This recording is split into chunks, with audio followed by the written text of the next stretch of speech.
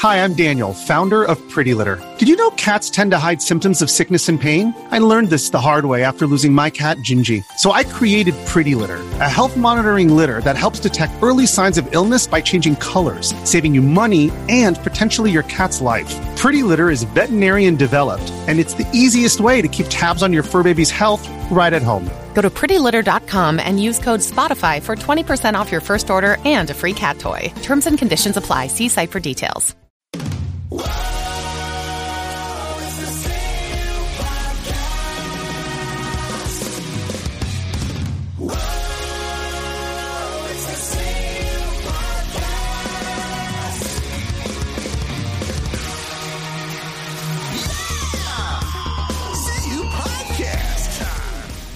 Oh, we are back from the sandstorm of Arizona.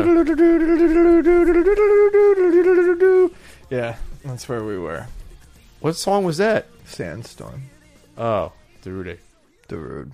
Darude? Darude. Anyway, this is the CU Podcast, number 131 for Tuesday, August 14th, 2018. That's my Padre Ian Ferguson.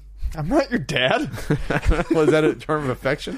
It's my Padre today. Jeez. I'm Pat Contry. On the show, we'll be talking about a soiree of topics like IGN plagiarism, Nintendo cracking down on emulation, Oof. The Ninja won't be streaming with women anytime soon, Bethesda blocking resale of new games.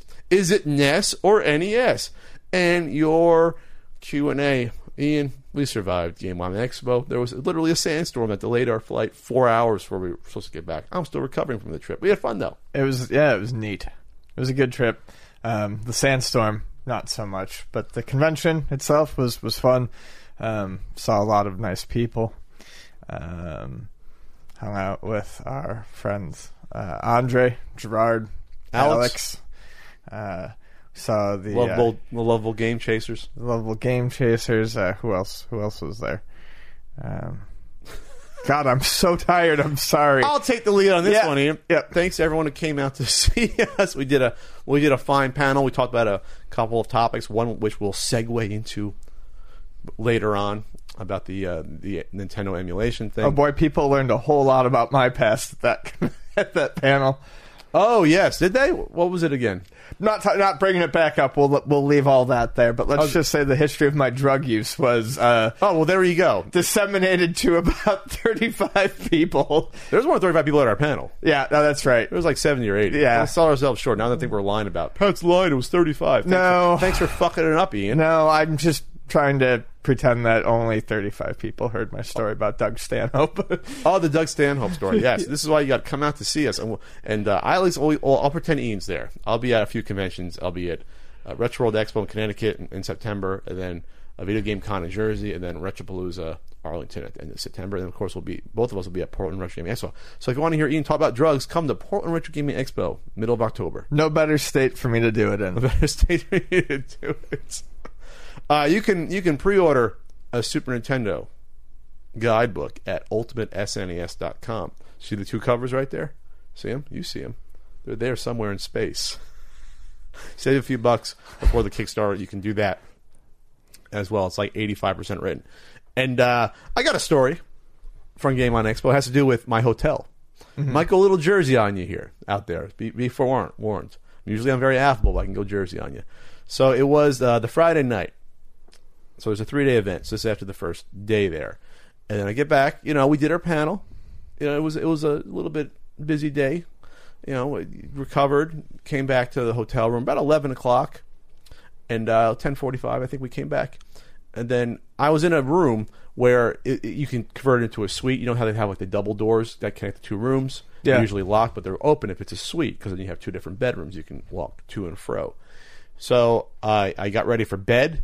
I was really tired. And then I hear next door through the double doors, might as well not even have there's no wall there, literally. It's like having nothing. I hear them doing, I guess, rock band. They're singing awfully. Okay? Mm-hmm. And so I'm like, all right, this is fine. I hear them literally Like you can literally hear the drums hitting. So either they were just singing along to a song and hitting it, or they brought their fucking rock band equipment to a convention at a hotel room. I think that's a thing that's definitely happened before. So I think that's probably likely. I don't think you're wrong. So I'm reasonable. I'm not gonna narc you out before midnight, and that goes for my neighborhood. That's reasonable. And that's usually usually it's like 9 or 10. It's talking about like laws for like sound ordinances. I'll give you till midnight. All right. I'll be nice, Pat. Even though I'm tired, I managed to get to sleep around. I want to say around midnight. I was sleeping well. I was in a dream. I don't remember what it was. I got woken the fuck up at 2:30 a.m. because those motherfuckers woke me up singing. It was that loud to wake me up. You know when you get so startled? Mm-hmm. Like, so my mind got used to the normal level of their idiocy. Sure. And then they amped it up at like, I guess past 2 o'clock and woke me up. So now I'm fucking annoyed. Now I'm annoyed. And you know what song it was that woke me up? The days go by, the waterfall, same as it ever was. Yes. The Talking Heads classic that doesn't sound good even when they sing it because they're goofy. I love the song, but it's a good song. But I don't want to hear someone else sing it at 2:30 in the morning. And they're trying to emulate how weird the Talking Heads sing it as well. So they sound like fucking dogs, like howling at the moon, sing this at 2:30 in the morning. So now I'm annoyed. Now it's time to drop a dime. So I call the front desk. I say, listen. And I'm like half asleep because I was deeply sleeping. So I'm like, okay, they're making some noise. You know, can you send someone up and say something? So I think that's going to take care of the issue here. They send someone up, and I can hear the whole conversation. I remember, there's no wall here, so it's not muffled. Yeah. It's two fucking doors that are back to back. That should have been like that was 2 doors with that motorcycle going by. So I hear the door knock. Like they don't answer like for 2 knocks because they're so fucking loud and probably slightly drunk. And then I hear the door open. It sounds like it turns out I'll get to it later. It was a nice woman, security, not the head of security, just nice. She's like, hey guys, she was like, hey guys, there's been a complaint. Can you guys please keep it down? They're like, oh yeah, sure.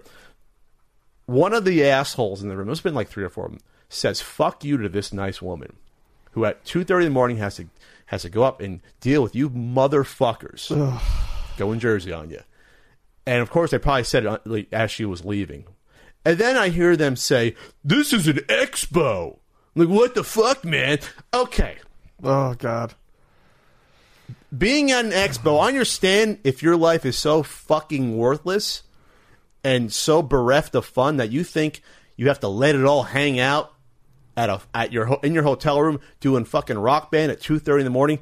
Why don't you just for a second realize that other people are in that hotel room? Nice families, nice business people, and yes, maybe a guest at the convention that you were at, asshole, that has to try to be, put on a smile for everyone, which I want to, but now I'm being deprived of sleep, and now Ian's got to deal with Grumpy Pat the next day potentially. We're all at risk with Grumpy Pat. All at risk. We are. So, everyone. No one's safe. No one is safe hide your kids. Hide your kids, hide your wives. So within 35 seconds, because I was listening, I was like, okay, let's see what these people actually do. They started up again. Not even at a lower volume. They don't fucking care. So I give it like the end of their fucking Same As It Ever Was song, and I call again. And I say, listen, they're not stopping. I want a new room. And they were, and the Hyatt Regency, you were awesome. Because you said, no problem. We're going to bring you up 2 new key cards. If you need help with your luggage. I said, no help with the luggage.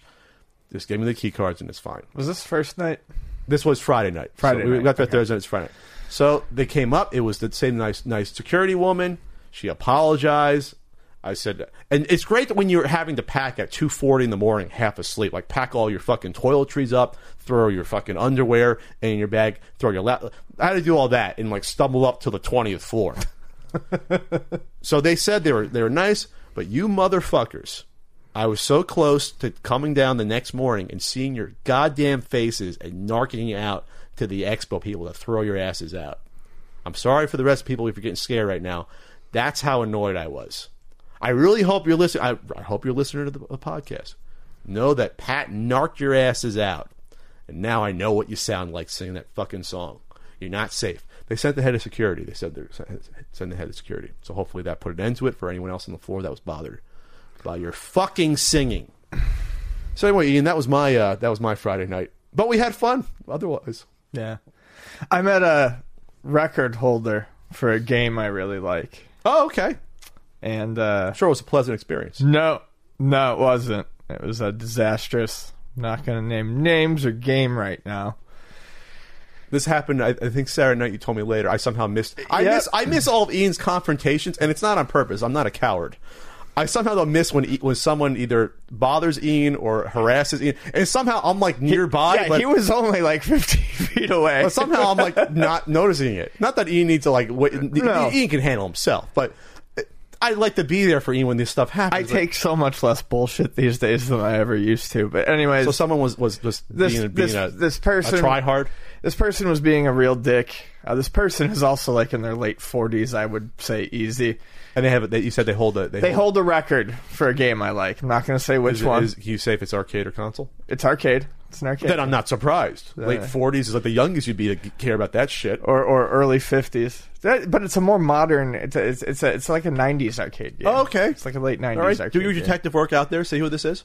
Narrow it down to a person's an asshole. They were saying a lot of shit, and they just started spouting a bunch of homophobic, racist, sexist shit. And for no reason, just to try to be cool and edgy. It seemed like it. They was push the envelope in the conversation. Yeah, exactly. And among one of the things they said in this rapid fire thing, this was that they wanted to beat the shit out of this one dude's girlfriend because they were bumping into him at Cobra Arcade Bar. When he was trying to do a thing on a machine there. Oh, now we're getting closer with the clues of who this person might be. And yeah, I was not. I finally flipped. And anyways, long story short, I am currently sourcing one of these boards and sourcing a super gun so I can demolish this high score. So, Ian, it's a game I really like. You're going to get revenge on this individual by spending money, spending time to buy an arcade board. Yep. I think you said a super gun in order to plug it into. Yep. Hook it up to a TV to demolish a record just so you can show this asshole you don't like. That's the type of vindictiveness that drives you, Ian. Yeah. That's what I want to see more of. Yeah. Get you through life, your successes. Because it means so much to this person. Yes. It means so much to this person. I hope that's the same. I hope there was a person next to me. I hope it probably was. Probably the same fucking Rock Band people. So stay tuned. So that's not all we got out of the weekend was us trying to get revenge in some way on people that wronged us. It wasn't. We had fun. That Game on Expo. We had a great time. Thanks for coming out to the panel. Thanks for looking at a certain Super Nintendo. It's not Super Nintendo. It's not there yet. Certain NES guidebook. Wow. We made it through the heat. We did. It was about 12 degrees cooler this year, so it topped out like 103 instead of like 115 last year. Yep. We had some good tacos, some good nachos. Had some good tacos. At Willie's Tacos. Yep. Down the street. That was good. Crushed that pizza with the salami on it. Yeah. Oh, yeah. We had a good. That fucking sausage was good. First of all, Phoenix residents, I understand for you it's good pizza. It's not the best pizza in the U.S. I heard murmurs about that. Maybe the best for Phoenix, not for the U.S. Look, it's not a pizza. First of all, it's not a pizza if there's no tomato sauce. That doesn't qualify as a pizza. It's a flatbread. But it's still good, but it's not really pizza. I mean, I would argue... It was delicious, though. All I'm going to say is, I don't know. It was good. It was good. What I'll say here is that if you're looking at pizza and then, like, wood-fired fancy artisanal pizzas, you're... It was an artisan-style pizza. They're different. They're different. Yeah, but you housed it. I ate 1.5 almost. Yeah, they were so good. I ate more this past weekend than I usually do. It was weird to see Hangry Ian for the first time. I was so hungry. You were how I get sometimes. Pat, you're like, Pat, let's go now. I'm like, Ian, let me relax. Andre's talking to a couple of fans. Sunday, you were bad. Sunday, was bad. You were ornery with me the whole fucking weekend. No, I wasn't. You did. When? Yeah, I wasn't ornery. At the pizza place you were ornery with me, remember? No. Okay. We'll leave it at that. I wasn't ornery. I was in fairly decent spirits the whole weekend, but Sunday I was very, very hungry, and it was very slow Sunday, and we started breaking down earlier than we probably should have, but there was just it was trickling out. So we started breaking down. I think mentally. We had a flight to catch too, but yeah. Yeah, but we started breaking down, I think, 2:33. We started, I think, just slowly pulling stuff off earlier. And that got me in the mode to be like, okay, we're out of here. And we were going to leave at like 4. And we had everything cleared off by like 3 or 3:30. And I just had food in my mind. And it was like, well, we can sit here or we can sit at the airport eating. And I just finally threw my hands up and I was ready to go eat. Then it was the quest at the airport to find a place to eat. Yes. And so the Arizona airport has like 4 terminals that are all connected via like these fucking half a mile long like treadmill conveyors. And not treadmill, conveyor belt, like Jetsons. But I was dragging ass at that point. I was so tired because I hadn't eaten yet all day and it was like 4:30. And we went back and forth 3 times different terminals to find a place to eat. And we found a nice taco place, the same place we went to last year. But anyway, that was our weekend. Yep. Again, if you were the people singing Rock Band, I hope you die. Nicest way I could say that. All right. Get hit by a bus. So, Ian, this is a game journalism topic that I want you to take the lead on here about it happened with IGN. Okay. So, IGN writer Philip Mewson was unceremoniously shit-canned last week. I like the term shit-canned a lot. After... I do too. It's not used enough. It's a fantastic term. After it was revealed that he plagiarized his review for Dead Cells on the Nintendo Switch. And he was also on the IGN Nintendo podcast. He was one of those folks. He was a Nintendo editor. He was a YouTuber that was hired, I believe, earlier this year to come on to do this work. Correct. What had happened was Dead Cells was a highly anticipated Switch game. Also for PS4, I believe Xbox One. It had been on Steam in early access for quite some time. It's a Metroidvania with some rogue elements, some procedurally generated stuff, how the world gets put together. It's supposed to be very difficult. Like I said, highly anticipated, a lot of hype going into it from the early access stuff. People were very much enjoying it. And a smaller YouTuber, YouTube channel that goes by Boomstick Gaming, had put out a review. Flash forward, IGN puts out its review. Philip Mewson puts out his review. And when IGN does his reviews, they usually have the written portion, but it's the same read out in the video part. That's usually how IGN does a lot of these reviews, video reviews. So after the IGN video review, or after the IGN review comes out, people start noticing similarities between the Philip Mewson review. Well, Boomstick noticed it. Yeah, Boomstick. Well, yes. Boomstick did a video about it. Right. And other people started corroborating that, and basically... Boomstick's video was called, IGN copied my Dead Cells review. What do I do? And he did start tweeting people out there. I did see him tweet other people. And basically, it got back to IGN, and IGN, to their credit, immediately removed the Dead Cells video and began investigating the similarities and looked into it. Later that night, they let go of Philip Mewson and in a statement said they were going to re-review Dead Cells and said, "We apologize to our readers, developer Motion Twin, and most especially the YouTuber known under Boomstick Gaming for failing to uphold these standards." So that's where it had initially sort of left off. Yeah, so obviously plagiarism is a serious issue. It's a huge issue. It's theft. It's mind theft in a way, if you want to call it that. Yes. It's cheating, but it's worse, especially when you have someone who's now salaried at IGN taking the hard work of a smaller, very small in comparison to other channels, a small YouTuber that's working hard and doing the work, and you have someone then just lift it.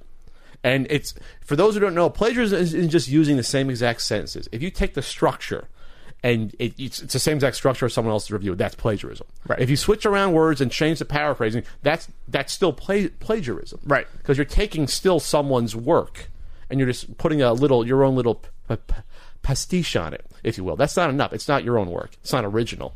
So before everyone says it's not plagiarism, which I almost only a couple of weirdos say that. It's like this is 99% saying this guy plagiarized. Oh, yes. And it turned out this wasn't the only one they found, but I'll get into that. Yep.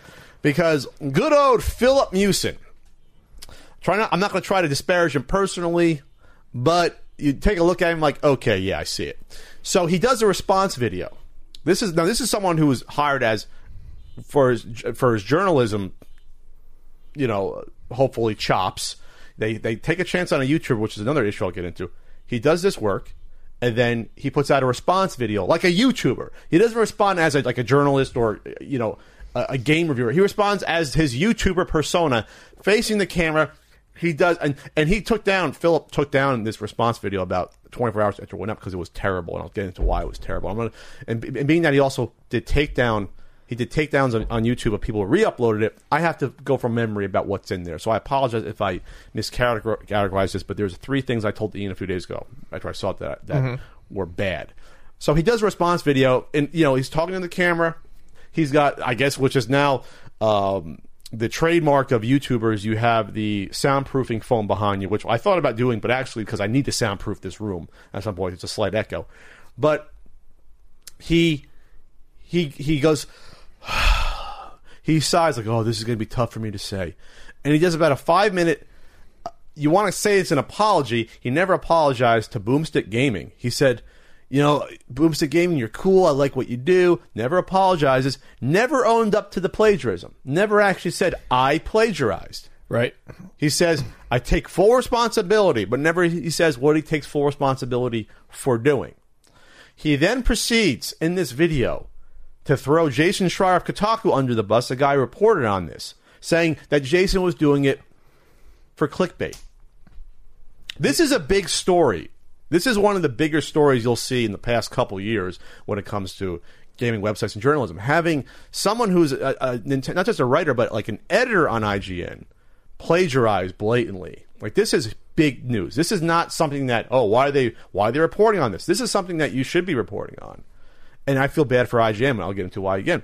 So besides calling out Jason and Kotaku for writing a story that is newsworthy, absolutely, he then talks about how other people do reviews the same way he does, which they don't. And he claims that the way he did reviews was by watching and reading other people's work before he did his own. Which and is he said that, horse shit. And absolutely. So point number 2, that was garbage. He was implying heavily that that's how the work got done on IGN. So I saw IGN writers and editors have to respond saying, no, that's not how we do things at IGN. Like, they're careful to not even talk to they say, else. we don't allow people that are reviewing the same thing within our organization to talk to each other before they get it down on paper. Which seems to be reasonable. I mean, that's common. That's reasonable. That's, for instance, like when I want to play a game real bad, I often don't look at opinions and things either. You don't, especially, so when you take that into a professional consideration, you really don't want to. You don't want your expectations to be tainted. You don't want to be falsely puffed up, but you don't want to take ideas from someone, even subconsciously. Right. You don't want to take any ideas from someone, but you also need to go in for other practical reasons. You don't want to go in with any preconceived notions. You don't want to read a bunch of positive reviews and feel like you have to like it. So there's a billion reasons why you don't want to read into other reviews. You don't want to pick up specific turns of phrase. Yeah, absolutely. And this is beyond picking up. This was lifting. Well, yeah. No, obviously I'm saying that, but like, just even as a person who wouldn't, as a reviewer who wouldn't be inclined to plagiarize, you stay away from stuff like that because you don't want something like that to worm its way into your head. And then he challenged. Then he got antagonistic a little bit because he challenged them to find more stuff. Because Jason Schreier at Kotaku noted that there were someone had let them know that there were similarities between with FIFA. A FIFA 18 review from Nintendo Life is what it was. So then they went out and they found out. He said, he said, you can keep looking, Kotaku, and please let me know if you find anything. So then they found Metroid Return of Samus. So that was another one they found on top of the FIFA? Yeah, Metroid Return of Samus had similarities. And where was that one posted? Metroid Samus Returns. Here we go. Samus Returns takes the hero of the franchise back. This is from Engadget, so it looked like he lifted So he from lifted something from Engadget. Engadget. Allegedly. So here's a comparison. Samus Returns takes the hero and the franchise back to its roots, from level design that encourages exploration and satisfying enemy encounters, to the traditional 2D platforming style that helped birth the term Metroidvania. Musin. Samus Returns takes the legendary hero and franchise back to its roots, with everything from its satisfying anime encounters and intelligent level design that encourages exploration to the traditional 2D action platforming style that literally helped define an entire genre of video games. He added about 10 words and switched a couple things around there. Yeah. Good job, Philip. So, and then it's always the tip of the iceberg when you find someone who cheats or does something like that. For every... Yeah, well, there's like 4 side-by-side bits for that one that are... And then I heard there's another one that came up, because now they're really digging in, because you don't want the internet to go after you when you get lied to. Like, oh, I didn't do anything. It's how everyone else does it. No, this isn't how everyone else does it. Other writers have integrity. So this guy is a blatant plagiarist, obviously, and no one's really defending him. All of us can come together on Twitter. And it wasn't just that he didn't apologize, he didn't own up to it. He puts out this bad career-ending just about non-apology video. Oh, yeah, he says, the bottom line is that what happened with the Dead Cells review was not at all intentional. Uh-huh. So it wasn't intentional that you wanted to get caught, I guess. Yeah. So your dog woke you up, nudged you over to the computer, and made you type out those words. Okay. IGN PC editor Tom Mark says, just to be abundantly clear, plagiarism isn't a mistake, it's a choice. Yes. You don't plagiarize by accident unless you have the words in front of you. Yeah. There's no other way to be that specific in terms of sentence structure, word use. People can say similar things, but yes, that's the big thing I think that needs to be said about plagiarism is the structure is not. Yes. You do not accidentally create the same structure with those similar words. IGN Reviews editor Dan Stapleton on Twitter said, I haven't seen an apology this poorly received since Kevin Spacey. Yeah. It's true. Probably, yes. So the IGN did their part. They re-reviewed Dead Cells. They tossed it. They tossed him. I hate to say it, they might have to go back and get rid of some of the other ones that are found out, but this guy's probably... I think it was last year they actually hired him, so this is a lot of reviews, potentially. Well, I think some of these reviews, I think, were before he was hired.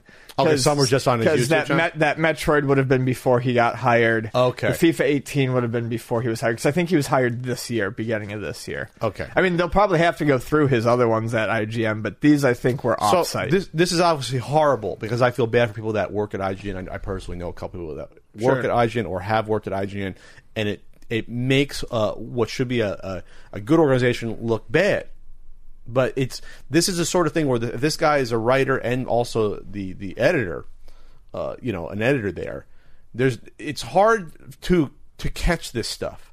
There's really, especially if it's a YouTube video, how are you going to know that it was plagiarized or someone else IGN? How the hell are you going to know this guy's doing this? Right. You had to have seen the video review and then go and compare it to his own video and writing it. It's tough. So no one should be blaming IGN for this at all. So I feel awful for IGN. I do want to actually commend IGN, up front, say that I think they handled it perfectly, fantastically. He's gone. They could not have been quicker with it. They took it down. Within 24 hours. They did the research, and as soon as they were satisfied with it, they cut it, no questions asked.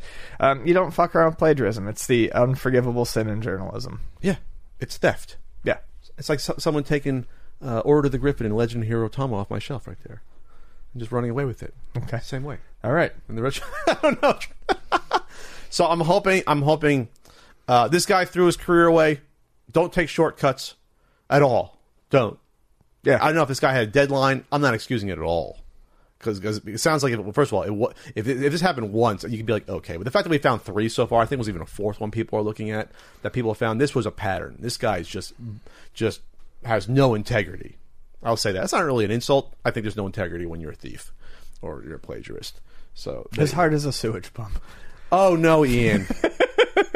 Someone might be watching your video and do a huge ass response.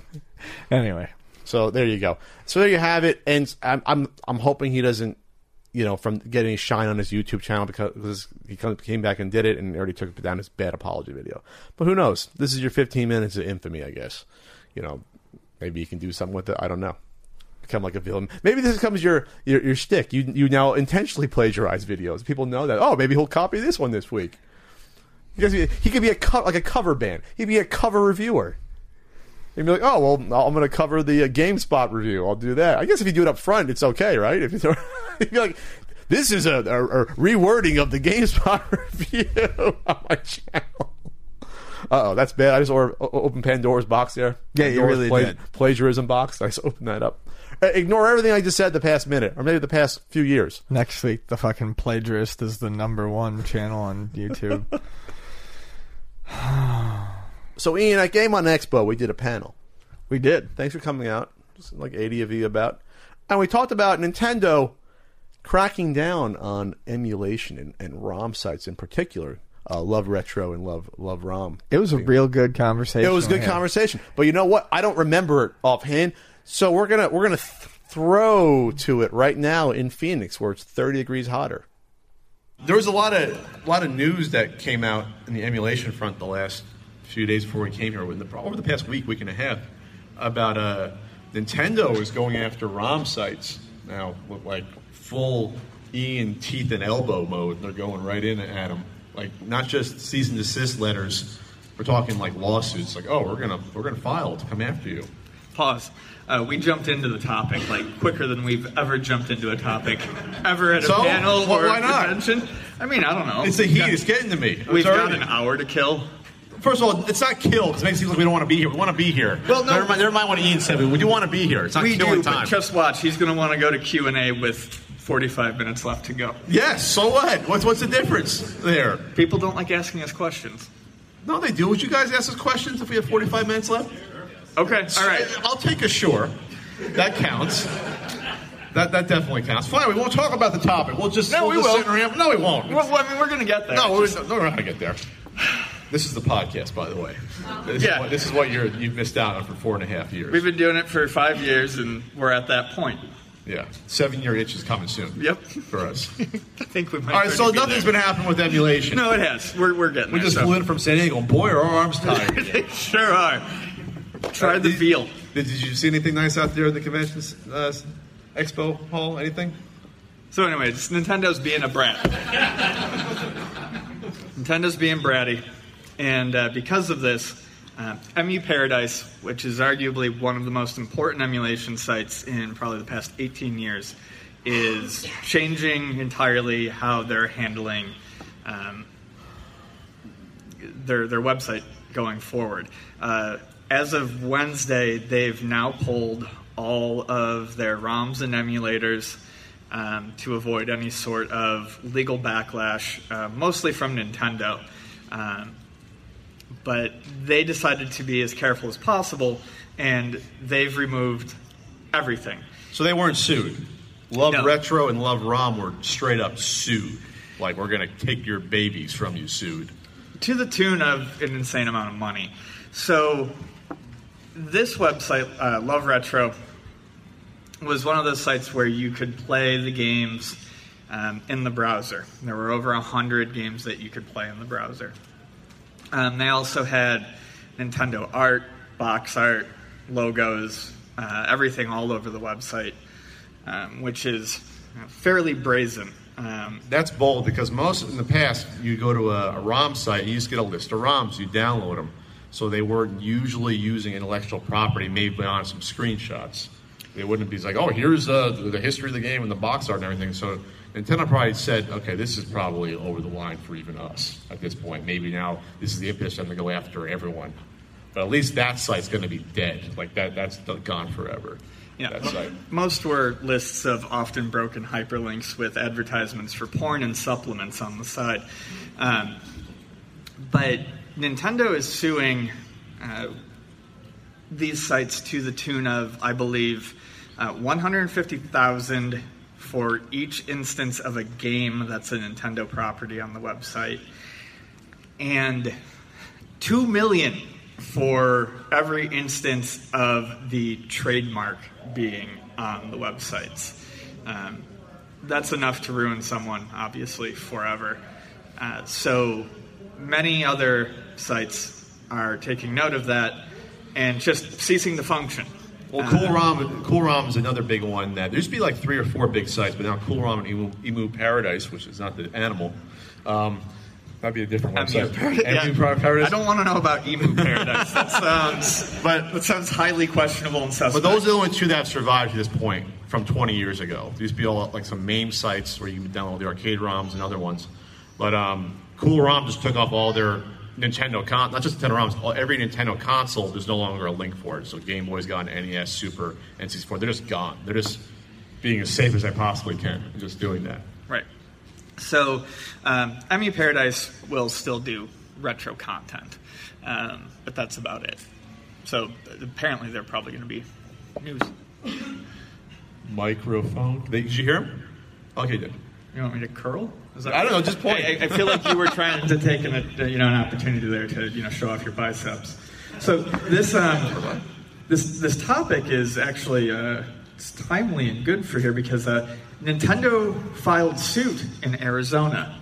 Oh, is that where the Love ROM is located? I guess so. Oh, so let's hear it for Arizona. Cheap Pop. Yeah. Is that where GoDaddy is? All right, Cheap Pop. Nintendo Stormtroopers outside ready to bust in.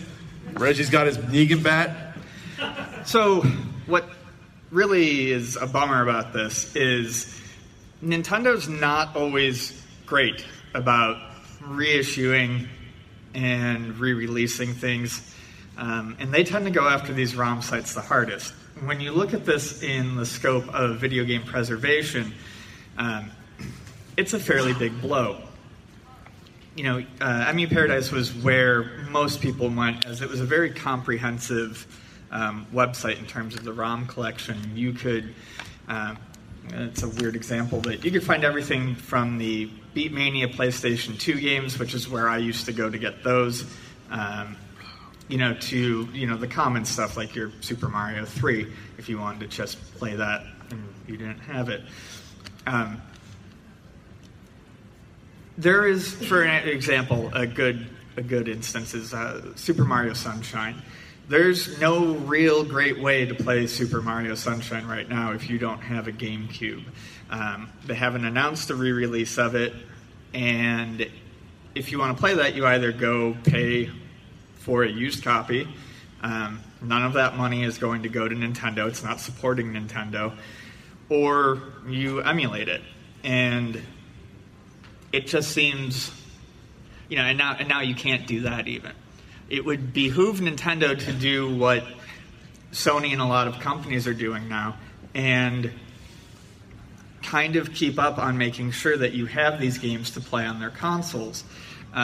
You are then preserving the game, and also you're making money off of these games that people want to play. Let's back up a second. Back up. These sites shutting down doesn't mean these ROMs are not going to be available. No, they're just not easily accessible. Yes, I mean, you can go on torrents and download entire libraries of systems of games. So it's not like this is gone forever. It's not like you're going to be going on the street and a guy with an overcoat and asking for the hottest ROMs he has. Got that Sega Master System ROM? No, that's not going to happen. But it does make it tougher. It makes it seem like it's going to be in the fringe of the internet now, the dark web more, potentially.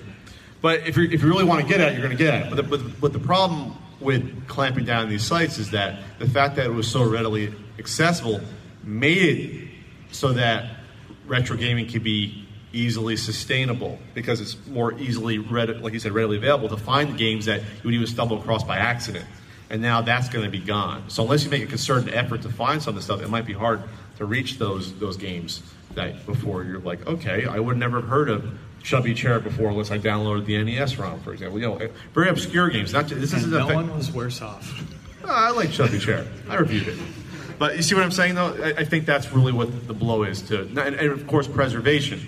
All these ROMs are preserved; they're taken offline. There's tons of copies of these everywhere. So for preservation, I think that's almost a misnomer when it comes to the issue. I think preservation itself. It's not the preservation. I guess that's the problem. It's the ready access to the preservation. That's the larger problem. It's also keeping the interest alive in the older games, because, like you said, in terms of even the older Nintendo games alone that are published. It's probably like not even half have been re-released in the past 10 years. When you go to the other systems, though, Now you're talking like third-party games. Now you're talking probably 95% of those games have been re-released on all those various systems, and that's where it's more damaging long-term. Because while the ROMs will always be available, most people won't realize most of those games are out there. They won't be able to play them just because they didn't know where to search for them. And it's not about taking money away from these publishers because they're not re-releasing most of those games. And a lot of times the rights, no one knows the rights to some of these games. They've been resold, or multiple people or entities own rights to certain games. So some of these games will never be re-released anyway in our lifetime. So it's a strange issue. And yes, copyright does run out in theory on these properties, but it's not going to be for a long, long time. So there's also an image issue for Nintendo. It's this weird dichotomy, especially when you play it against Sony or especially Microsoft at the moment. So on one hand, you have Nintendo out there right now with, say, Smash Brothers looking great to the community. They're putting all this effort into it. They're basically giving fans everything they asked for and more. And then you have this going on at the same time, and it looks extraordinarily petty. They don't release these games. They don't, they go after these ROM sites. They don't do the remakes. They don't offer backwards compatibility. Their formats are constantly changing, et cetera, et cetera. You can't play your 3DS stuff or your DS stuff anymore. They used to be known for being backwards compatible and all that. Now you've got companies that build their brand on that. I mean, Microsoft has almost entirely built their brand on allowing for backwards compatibility. So you have preservation in terms of the ROMs, but people can easily access all of their old games. None of these games from, and I know it feels recent, but shit, this stuff is like 18 years old now, some of it. None of these games have left the public's eye. Their libraries are still relevant to a lot of people because of this. They have kind of tackled this problem head on, Sony as well, so that people don't forget even if they're charging for it, it's staying in the mind's eye, I guess. They, have the libraries available, such as PS Now. You use that service and you have access to tons of PlayStation 1, PlayStation 2 games, PlayStation 3 games. So, whereas Nintendo is very... What's the word? Nintendo is very... draconian?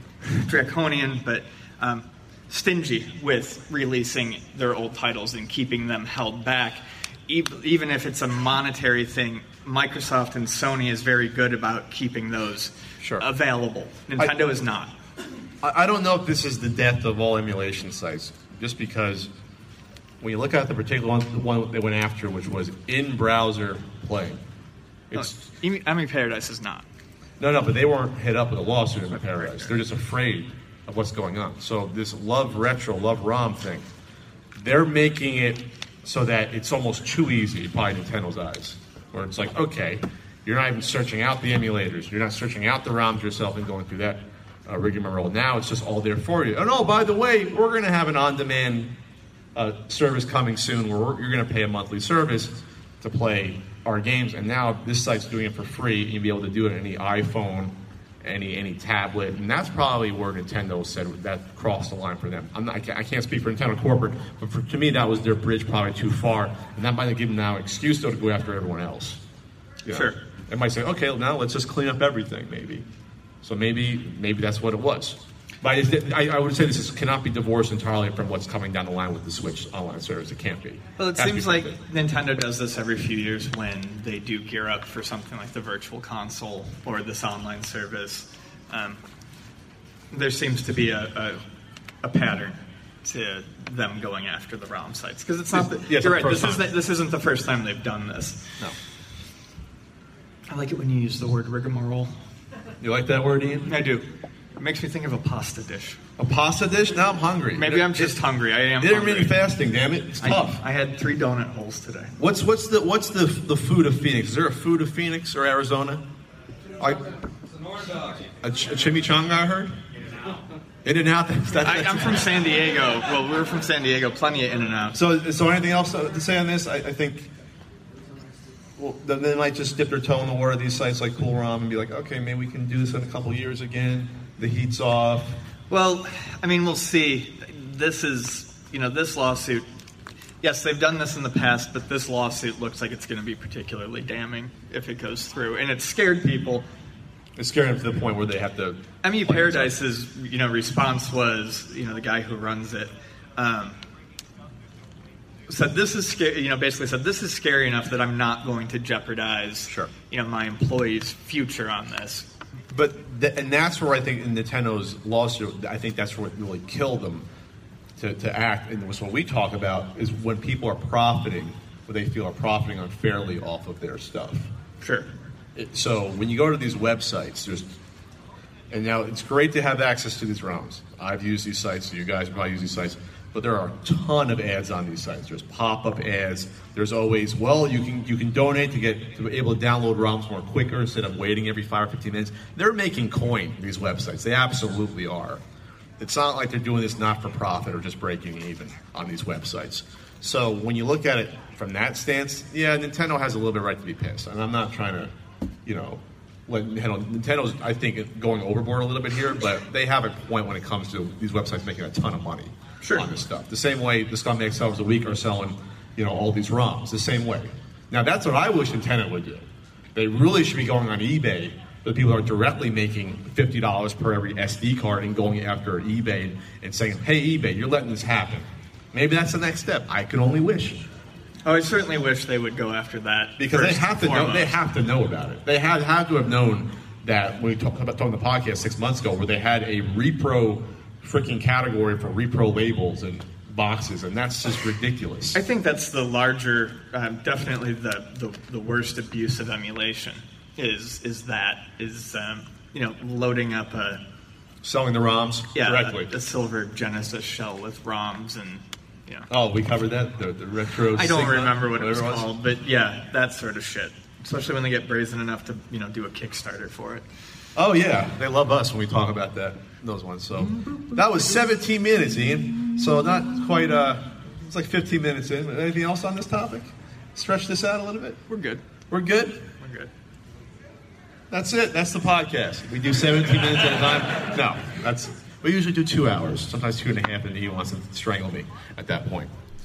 And we're back. Ian, you were very succinct. You made some great points. Thanks. You did too. I remember you making some real good. About 5 minutes in, I was like, wow, Ian's smart right now. That's why he's on the podcast. That's why I thought. And then Pat came around and hit people with the real knowledge. Yes, that's sometimes, but it's a 1-2 punch to see you. Pow, yeah, just sorry you can. Ian's a jab, I'm the right cross. That's how we work on the CU podcast. So thanks for listening. These days, Ian, you can get practically everything on demand, just like the CU podcast. You listen whenever you want, when it's convenient for you. With Stamps.com, you can access all the amazing services of the post office right from your desk, 24 hours a day, 7 days a week, when it's convenient for you. You buy and print official U.S. postage for any letter, any package, using your own computer and printer, and the mail carrier can pick it up. Just click, print, and mail, and you're done. I've used Stamps.com, Ian, for like 5 years now, 6 years. DVDs, mailing DVDs, mailing video games out in my 10 mystery box combo pack. I used to do wristbands, books. I've done it all from it. It's convenient, and you save a little bit of cash too doing that. Yeah, so right now you can go to Stamps.com and you can get the special offer with using code CU Podcast. It includes up to $55 in free postage with this deal, a digital scale which you'll need to. Woo! You're sending out those little bird drawings, measure it with that digital scale, and you get a 4-week trial. Go to Stamps.com. Before you do anything else, click on the radio microphone at the top of the homepage of Stamps.com. Type in the code CU Podcast. Go to Stamps.com.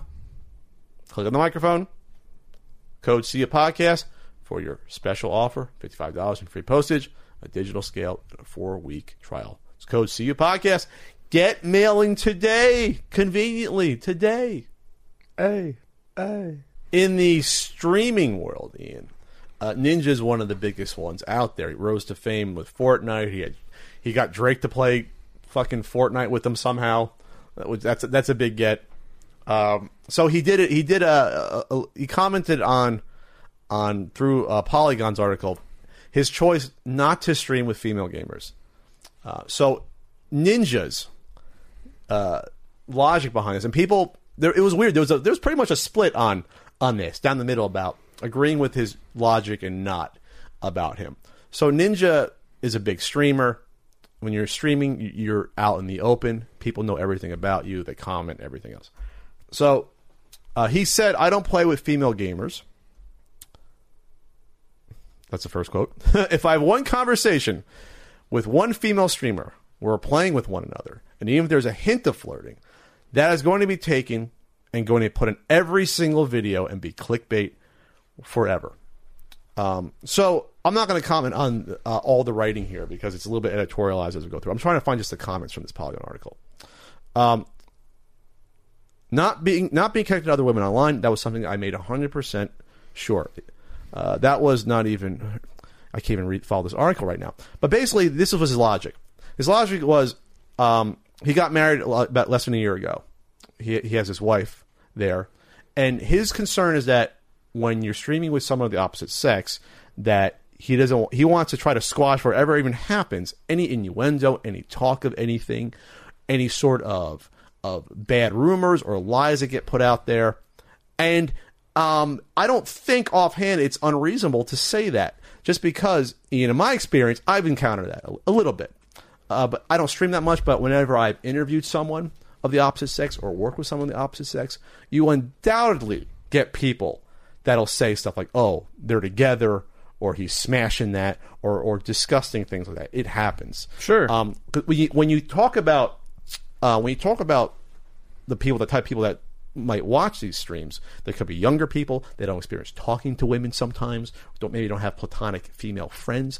So they'll automatically assume you're talking to a girl or a woman, you must be in a relationship, or there must be something romantic involved. There's that weird thought process among some men or boys. I don't picture a lot of girls doing this stuff or saying like, oh, he must be smashing that because they're talking.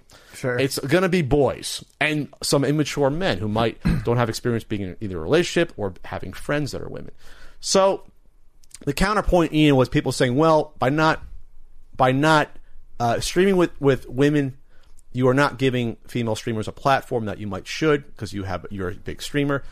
It's your responsibility to help lift up these female streamers who have much difficulty already getting recognition, because there's less of them, and maybe men and boys aren't drawn to watching female streamers, or they have difficulty already getting attention, or maybe be good to more be like, okay, these are gamers too. These aren't fake gamers, by streaming with them. So it's an interesting conversation to be had, and I don't know if there's a clean solution. There probably isn't. I'm going to say this, though. I don't feel someone like Ninja should be necessarily obligated to use his platform to promote others if he feels uncomfortable doing so. If he feels like it could be a potential issue personally, then you know what? To me, that's his choice. If he doesn't do it, he actually had a follow-up response too, because he felt he was taken out of context. And his follow-up, I'll bring it up in a second, was to me pretty balanced and reasonable response. He put it on Twitter, I believe. He did like a little... I've got to find his account. But he had a response, which I'll find it while you talk, give your opinions about it. But I think some people that were upset at him, I think made a bigger deal out of it than probably that they should have.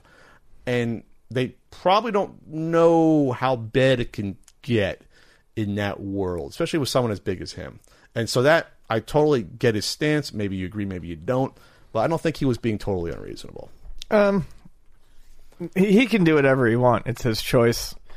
I suppose in one way I understand on the image side of it. But I also think it's a very... I have his response here, by the way, if you want me to read it. Give me 1 second. Okay. It shows that, I don't know, it shows an immature and high school style mindset. People are going to talk one way or another. It's not. You don't have to listen. I mean, these are, as you stated, young people who are going to talk like they're on a playground. It doesn't matter. You have a platform. You should be able to rise above that.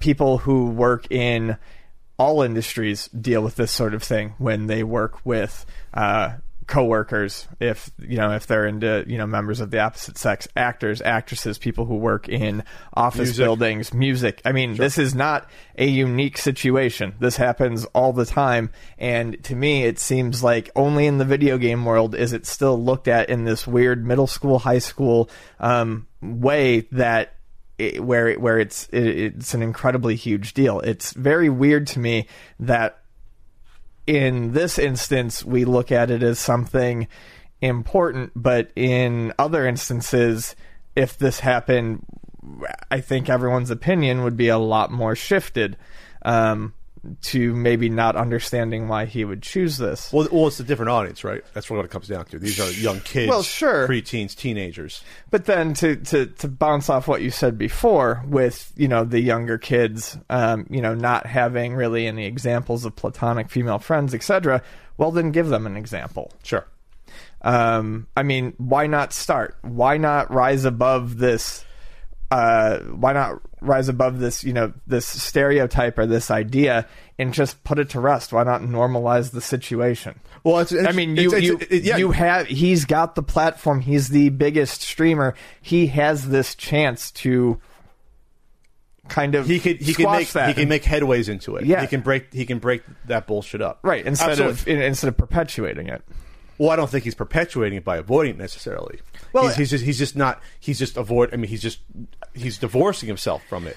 By making it a public thing, I think that perpetuates it, or at least solidifies it in stone as an issue. Well, I think he was asked it directly, so he responded. He didn't just come out and say, this is what I want to do. Because people probably notice it, if I can see. But this was his response to it, though. I want to take a moment to address the discussion around the article that came out over the weekend. While I understand some people have implied my views mean that I have something against playing with women, I want to make clear that the issue I'm addressing is online harassment and my attempt to minimize it from our life. It is something that affects all streamers, especially ones that make their relationship public. I wanted to bring attention to this issue, and my comments should not be categorized as anything beyond that. Having just celebrated my 1-year anniversary, my wife and my family will always be the most important thing to me, and I'm doing my best to protect them.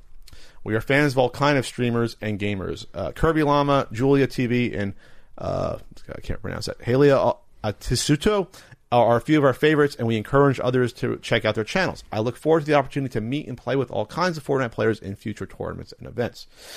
So there you go. I think with the streaming, I think the direct access and direct feedback is also something that does not exist in what you talked about before about workplace, a typical workplace, typical even the actors and the music industry. I think the difference is that I think he has to be thinking about them as well, because what if he streams with someone regularly, say Kirby Llama, that's a cool name, then you have people start going to the channel to ask about, are you with Tyler, that's his name, or are you guys hooking up and all this stuff. And it could be a weird situation. I'm not saying that you should kowtow to the fucking fringe element that could be doing that, but that's what he's thinking about. I think the marriage thing.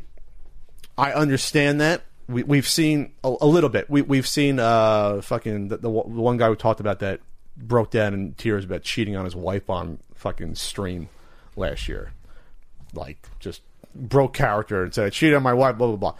And that's like obviously the worst case scenario what can happen with your personal life getting involved. Yeah, but that has nothing to do with streaming with women. But maybe he's thinking he's trying to avoid anything like that. Not necessarily a Mike Pence thing where he can't have dinner with a woman if his wife's not there. I don't know. I mean, my last take on this is that it's a solution, but I think it's kind of the nuclear option. How old is this guy? I'm gonna look this up. This streamer can't be that old. It's upsetting. If this guy's older than 25, I'd be shocked. He's 27. That's still freaking young. Okay, he's 27. All right. He might not know how to navigate these waters and is afraid of even trying. That's my final takeaway. Is it that he may not even think he has the maturity to be able to navigate this and do it. And if that's the case, then maybe he shouldn't be the one doing it. If he recognizes that up front, maybe he'd be the one to fuck it up. I don't know, but I don't think he should feel an obligation to do work that others might be able to do instead, and probably are doing instead. So I'll leave it at that. Fuck up, kid. All right, Ian. We have Bethesda in the news for a strange reason about the terms of selling a new game. This is kind of strange. It's not. It's dumb. Okay, so Bethesda sent basically there was what's his full name? Let me see. Ryan Hupp was trying to sell a new copy, a sealed copy, a sealed previously owned copy. We don't get in trouble. It was sealed, but of The Evil Within 2 on Amazon Marketplace, and after the PlayStation 4 as a third-party seller, which there's tons on Amazon, obviously. Yes, and Bethesda's legal firm, Voris, recently sent a letter to him telling him that it was unlawful and he would have to remove it or face legal action. They threatened him. Yeah. Okay. So he did.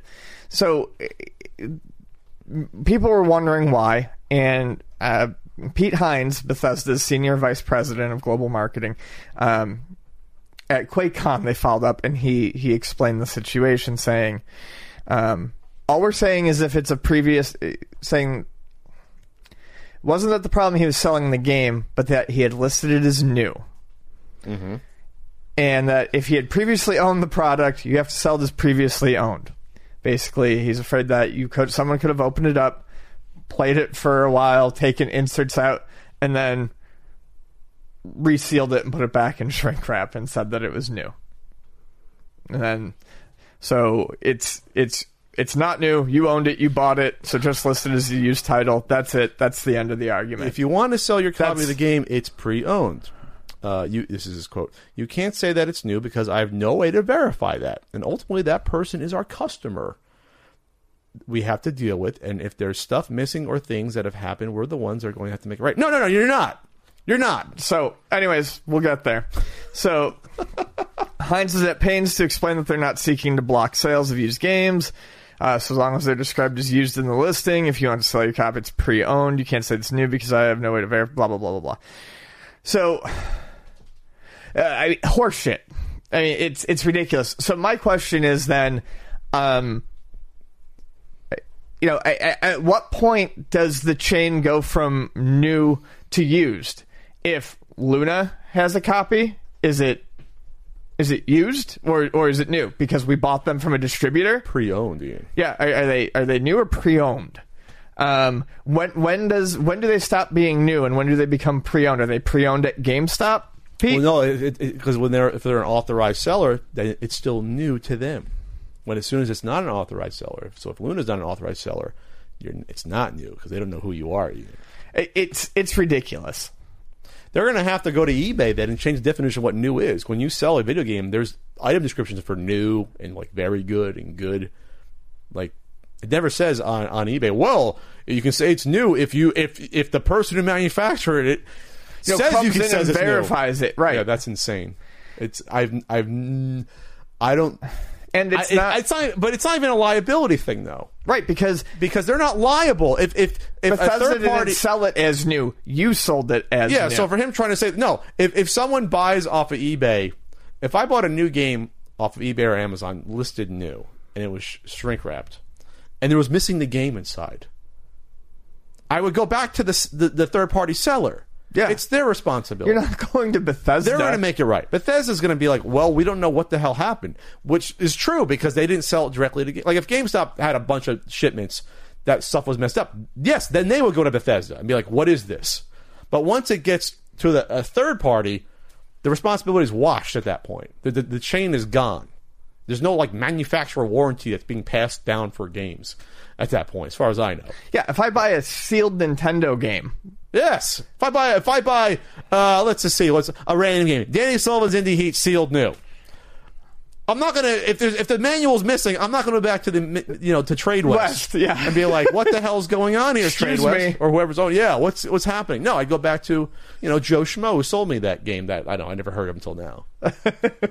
See what I'm saying though? So it's ridiculous. I just these people are making up the rules. I think they just want to make sure that they sell more copies from their vendors. Yes. So no, that's exactly it. It's they want to make sure that I guarantee the problem here is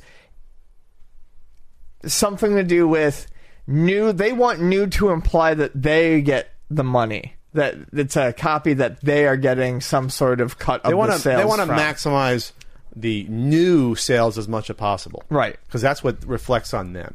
Exactly. New means purchased from somewhere they can track. Because they already got the sale from this third-party seller. That sale's they got that money. Exactly. So they'd rather get that additional sale from someone looking and buying it brand new from like Amazon Prime from their warehouse versus going to a third-party seller and getting it. That's really what this is. So, it's really nickel and diming. It's especially from a company like Bethesda that you think they'd make enough sales that it wouldn't matter to their bottom line. It is a slight way of trying to curb used game sales, which they've been trying to do forever. Yeah. Some of these companies. Yeah. Because they don't get money off of used game sales. The game is not used if it's still stored in the shrink wrap unused. He's not trying to sell a secondhand game. He's trying to sell a new game. He was listing the product as if it was new. All we're saying is if it's previously owned product, you have to sell it as previously owned product. You cannot represent it's new because we have no way to verify what you're selling is actually is new. No. You just have no way to verify that on your tracking. I wonder if Amazon will push back and be like, what the fuck are you doing? Like, because you're now eating into our sales from our third-party people. Because they probably have some successful, resellers who get, like, new old stock that list everything new. And they can, when listing new, they usually can do above, the used price. Yeah. So that's money that Amazon's not going to be losing. So they might be upsetting the big dog here, Bethesda. Just thought about that. You don't want to get an Amazon or Disney side, bad side. Yeah, what a ridiculous thing. Yeah, it's pretty bad. So, all right. Ian, we'll have to change my name now to Pat the NES Punk. No. Are the people that have been telling me that's NES, have they been right all along? No. Well, according to Nintendo, via the new WarioWare game, Nintendo, the NES is supposed to be pronounced NES. Okay, so this is in WarioWare Gold. There's a museum section where you scroll through some like slideshow showcasing the Famicom. And there's a picture of the NES. It's like a stock image, stock image as a background. And within the description, Nintendo says that NES is pronounced NES. This is through people looking at the Japanese and saying, okay, based upon the symbols here, they're saying that NES is actually NES. Okay. So everyone's like, oh my God, we were wrong all along because of WarioWare Gold telling us that it's pronounced NES, not NES, because of the certain Japanese characters saying it is pronounced NES. It's bullshit. It's bullshit for multiple reasons, people. I'm not changing the name of a certain NES guidebook. It's not happening. It's bullshit. First of all, people, they didn't have an NES in Japan, first of all. The NES was in North America and in Europe.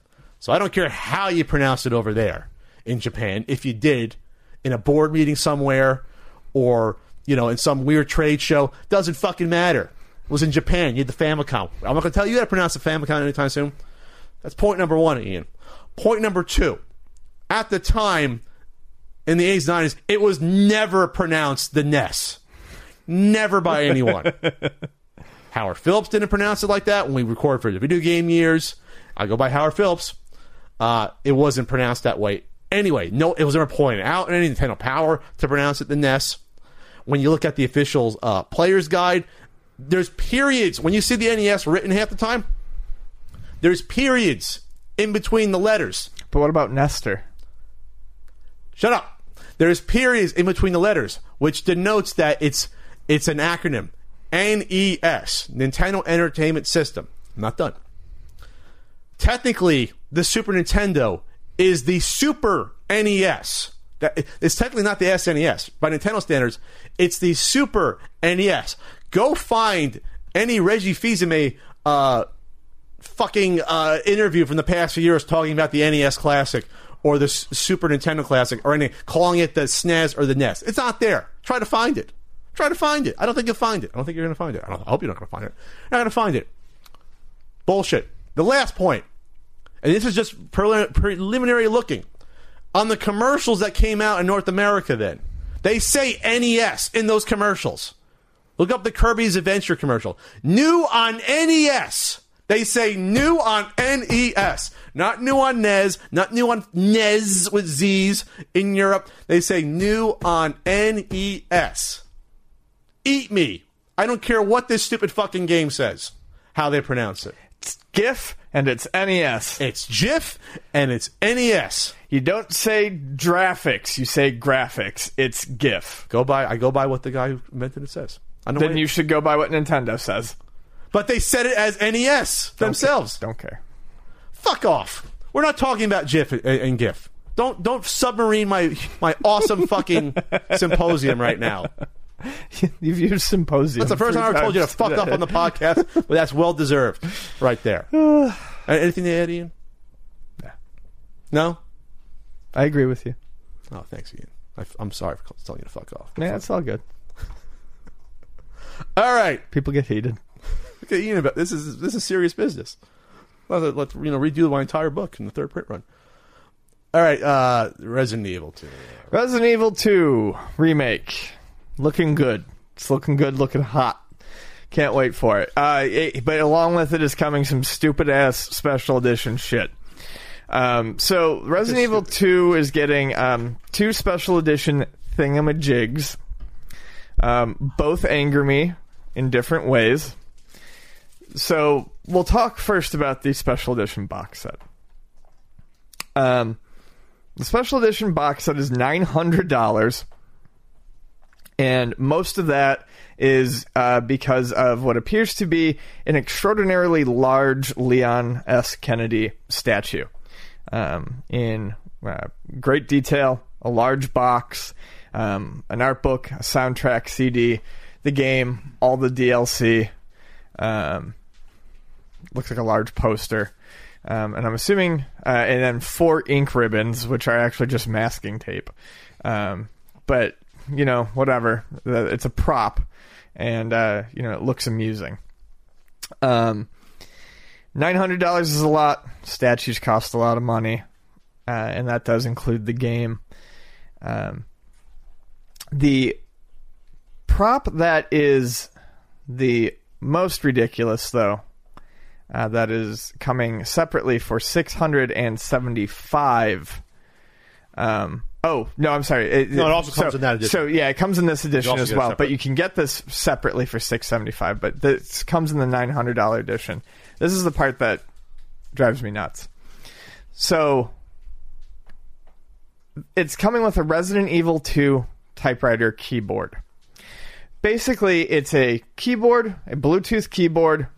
Can also be hooked up via USB, I believe. And it looks like, in a way, a old school typewriter with the circle keys. And it has a roll. It has the paper feed on the top. It has the little lever for the next line on the left. Yeah, you can actually hit that lever for enter. Oh, that's awesome. Yeah. So it has the Lexington logo on the top, which is the logo used for the typewriter in Resident Evil 2. It's got the little umbrella logo at the bottom, right? So that's nice and all. However, this is just a stock keyboard from a company I believe called Quirky Writer. It's a Bluetooth keyboard. Okay. No, they make Quirky Writer makes these typewriter keyboards. Well, this one's Bluetooth enabled. Oh, yeah. Okay. Yeah. Quirky Writer makes these keyboards for about $250, and they look exactly the same. So that's a lot of money for a keyboard. So they must be great quality, though. Well, I'm just saying, Quirky Writer makes these keyboards for about $250 without the Resident Evil branding on them. Oh, they look exactly the same? They look exactly the same. What? They look exactly the same. Quirky Writer? Quirky Writer. It's like QWERTY, only quirky. Yeah, it's QWERKY Writer. Oh my god, I didn't realize that. They're about $250. Oh my god, it's the same keyboard. Yep, it's the same keyboard, like literally minus a couple bits of branding. It's the same keys. They're circular keys. Well, and I'm going to get into why the circular keys bother me in a second too. Hold on. So it has, without the branding, at like a third of the price. So they're charging. So the Resident Evil one is charging like 3 times the amount, and it doesn't even look like the Resident Evil typewriter. The Resident Evil typewriter has square keys. Oh, does it? Yeah, the Resident Evil typewriter I has... only played Resident Evil 4. Now, for those who don't know, Resident Evil usually save at the typewriters. Yes. Resident Evil typewriter has square keys and doesn't really look anything like the typewriter keyboard that they're giving you. So good old Capcom is milking the shit out of this. One day they were just Googling around, and they found, hey, look at this keyboard. That doesn't really look like the one in our games, it's typewriter, but what if we brand it like it was from our games? Yeah. And the idiots will eat it up. So I can guarantee you this. If this is costing like $300, the cost to make this was probably like $100, $125 for one of these. So Capcom is probably doing some deal directly with these quirky folks, and just like you said, they're going to say, "Okay, can you rebrand it on the top? Put this little piece of fucking plastic film on here." Or, this is a keyboard that should not cost, in theory, that much more than what you can buy this quirky one for. Like you said, $250, or $300, whatever. Yeah, Quirky Writer, here it is. They're $250. And they're charging $675 for separate, and that's why the $900 thing is $900. So really, that $900 package should cost you like $450 or $5. Yeah, somewhere like that. We'll say $500 or $550. Yeah, because I at first I thought they didn't. I thought the box did not have that. I thought the box was just a really big statue, and I was like, that has to be a really high quality statue. No, it has that typewriter in it, so that means that's insane. Yeah, I thought you realized that. Yeah, a $250 keyboard that they're trying to sell at value at $675 for what? I mean, if you look at it, literally 2 separate pieces of branding. Yeah, they're adding a Lexington logo and then an umbrella. Naive logo. Pat thought, oh, maybe they made this from scratch. I'm a fucking idiot. I thought Capcom would maybe did something like that. Nope. I mean, it would have been really cool if that was the case, but now that I know that this is just a generic thing that they slapped a little bit of extra branding on, this is hideous. This could be the worst collector's edition ever because of this. Because you are paying somewhere between $400 and $500 more just because Capcom said so. Yeah. Just because they said, oh, because you're stupid, we're going to milk you for $500. Is this news been getting out there that this is literally a rebranded existing product? I don't think so. It's the Quirky Writer S mechanical keyboard. Let's make sure we have this right, that this is actually that one. It has to be. It is. I just looked it up. The extra product will come with a limited edition, but also going to be bought by itself. The keyboard was charged via USB cable. The return bar can act like the enter key, like you said, while now it can be used to adjust the volume or to scroll the page, which is cool. If I'm not paying a $400 markup on it, it's cool. I mean, it's exactly what it is. Oh my fucking god! Wow. I mean, if it's not, it's close. Yeah. It's close. I mean, they took the idea directly from it. No, they're making it. They have to be. Yeah, they have to be making it. Here I thought, well, the molds for the keys cost money. They got to do the molds for this, and I'm like, nope. I was like, oh, it's like a small run. If you do a few thousand of these, it's going to cost you a lot. Yeah, they're like $250 everywhere. I mean, damn it, Capcom. The original MSRP is apparently $400, but no place online is selling them for more than $500 that I can see. And even if they were $400, well, more than $300, you mean they're selling the keyboard? No, I don't see anywhere where they're more than $250 online. Oh, okay. The original MSRP is, they're saying compare at $400, but I don't see anywhere selling them for $400. Okay, I see. And even if they were at $400, that would still be a $275 markup on it for 2 pieces of additional branding. That's disgusting. Capcom, I'm disappointed in you.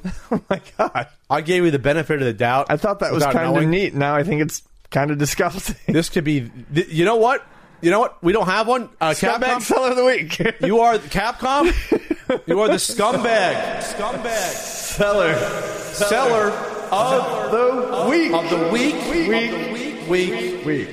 week. God damn. We hadn't done one in a while, so there you go. It kind There it is. Wow, it kind of caught us by surprise as we went through that. That's disgusting. That is. That's fucking gross, man. Ian, we love the Blue Apron. We always have. Blue do. Apron. If you remember, Ian, you remember they deliver farm-fresh ingredients and step-by-step recipes to your door. The beef stroganoff of the past. I've had fajitas that were delicious. Korean rice cakes and Barbecue pork. Barbecue pork. Yes. That was good. So tasty. With the ginger pork meal, that was great. So their mission is to make incredible home cooking accessible to everyone. They're quick and easy recipe options, perfectly proportioned ingredients delivered right to your door. You don't have to buy anything extra. Blue Apron makes dinner quick, easy, and insanely tasty. Skip meal planning, get straight to cooking with Blue Apron. Right now they have cheeseburgers with spicy slaw. That looks delicious. Damn this intermittent fasting. Seared chicken and tangy barbecue sauce as well. These are chef-designed recipes and exciting partnerships like Bob's Burgers and MasterChef. So check out this week's menu and get your first 3 meals free. 3 meals. That'll hold me over. At blueapron.com/CU podcast. That's blueapron.com/CU podcast to get your first 3 meals free. Blue Apron. It's a better way to cook. Time for a Q&A. Patreon Q&A. Ian, how do you access the CU Podcast Patreon? I know you're going to get this right. You go to patreon.com/CU podcast. I wasn't actually screwing it up there. Pat almost knocked over something on his shelf. Shit. So I just wanted to make sure everything was My Splatterhouse mirror. was cool. All right, so yeah, you go there and you see the things that we do. You can pay us some money for them, and it's good. Yeah, it's, first of all, you make it sound like it's a business transaction. Ian. No, it's showing support. Ian does his writing. He does a monthly hangout, and you can vote on a topic. That's right. So the topic that won this week by 42%. Are there big differences, Ian, between arcade and console collectors? I'm gonna let you start that one off. While I'm chewing, which is going to be great. Why do you keep eating during the podcast? Jesus H. Christ. Intermittent fasting, Ian. I don't. Yeah, well. Keep my energy level up. For the fucking love of God. So, I think the big differences between arcade and console collectors would be that there's probably a larger focus on preservation within the arcade scene. And I think with, at least, I think preservation comes more naturally when you're an arcade collector. Especially if you're an arcade collector who is the type who takes the machines to shows, puts them on display, wants to have them out there. A lot of times they're going to be restoring them, making sure they're in nice shape, presentable shape, because they want them to look good. It seems that, things like that, I can certainly say it about pinball machines. There's something to a pinball machine or an arcade machine, and keeping it in great working shape and keeping it looking nice, similar to people who would collect, say, classic or vintage cars. You not only want it running well, you not only want it for the historical value, but to a certain degree, you want to be able to show it off. You want it to look nice. You want to keep the value up there, and that inherently is good preservation-wise for the physical object, because it keeps it, you're keeping it in the shape, the aesthetic shape that you would have, that it would have been in when it originally came out. Console collecting, and obviously data is extremely important. Keeping the data there, dumping the ROMs, dumping the boards, but arcade machines. There's arcades and pinball. There is such a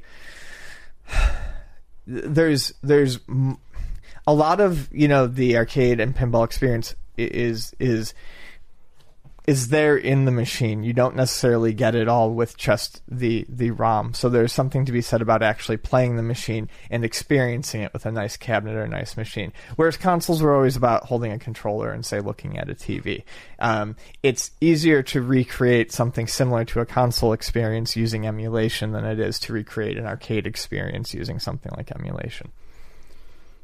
Sure. I think you touched upon it. I think straight up, if you're an arcade collector, you're a preservationist whether you want to be or not. Correct. I mean, you are preserving literal machines that, for some of them, like, for example, a Budweiser Tapper, there can't be more than a couple of hundred that still exist, at most. It was nice to play that at Cobra. I mean, honestly, there might be 100 at most. I mean, one was fucking destroyed at Seaside Park. Right. Original Budweiser Tapper. It's not like you can reorder them. You can't get the parts anymore for this stuff easily. So whether you want to be or not, you're preserving these machines because the upkeep alone is preservation. Monitor replacing the caps on the monitor, printing out a better overlay so that it's not the original crusty one that's damaged from the arcade in the 80s with like cigarette burns and kids spilling soda on it. Replacing out buttons and micro switches. Maybe there's the marquee's cracked. You have to get a new marquee. So, like you said, it's very similar to any other, car collector owner, where you're not just your mission starts once you make the purchase. It doesn't end. If you're a game collector, once I buy, a baby boomer from Luna Video Games, 2 locations in San Diego, that's pretty much it for being a collector. Yeah, you're not spending the next 2 years working on your baby boomer. I mean, I might do that Q-tip there, but that's it. I can play it whenever I want, and that cartridge will probably last a few hundred years without me touching it. Those NES games that haven't died yet and they're 30 years old. Any arcade game requires upkeep. It eventually does. It's just a matter of when. So even if I can almost guarantee there has to be some arcade games out there that are probably from the 80s that are still like never been touched or used. You probably can't turn them on. There's probably something that went wrong with them still, like with the monitor. It's possible, over 30 years. When you buy them. I know someone that buys arcade machines trying to do a barcade potentially. And sometimes in between turning the machine on when you test it and getting it home, just from moving it, something might have went wrong inside. Oh, yeah. Yeah, a connection gets loose. Something happens. So the big difference is that yes, if you're an arcade collector, you are a preservationist by default. You are keeping them alive. You're not really keeping alive the experience of NES games being an NES collector, because first there's millions of them out there, and it's so much easier to replicate that, like you said, versus an arcade or pinball experience. And I think if you're an arcade enthusiast / collector, like to your point, you want to share that. If you are unless you're Jay Leno and has like fucking 100 cars sitting somewhere, if you are into restoring classic cars, you're going to show that off. You're going to say, hey, this is how this 1955 car looked. Right. Brand new. There's not a big opportunity to see that ever. It's very special. The same way with some of these arcade machines. There's always at least one machine. I forget the one offhand at Game On. There was one arcade machine I don't remember ever seeing in person before. And I was just like, well, I never saw that one before. And that still happens at arcades where I'll be like, oh, I never saw that machine before. Yeah. Because there are games that either weren't popular at the time or even popular at the time and got thrown out, got destroyed, or got converted over that you don't find clean examples of it anymore, or sometimes even nice examples of. So yeah, if you're an arcade collector, you're on another level where I think your responsibility is that much more because there aren't as many out there, and I think in general they are shared more through either just barcades, bringing them out to conventions, having meetups like SC3, which I haven't been to in like 4 or 5 years. It's an experience that you're sharing more, I think, when you're an arcade collector versus a console. All right, Q&A time on the CU podcast. This is from at SSB Missing, Michael Quintana. Simon Belmont and Richter being in Smash Brothers Ultimate, and how the Castlevania series could be revived on Switch.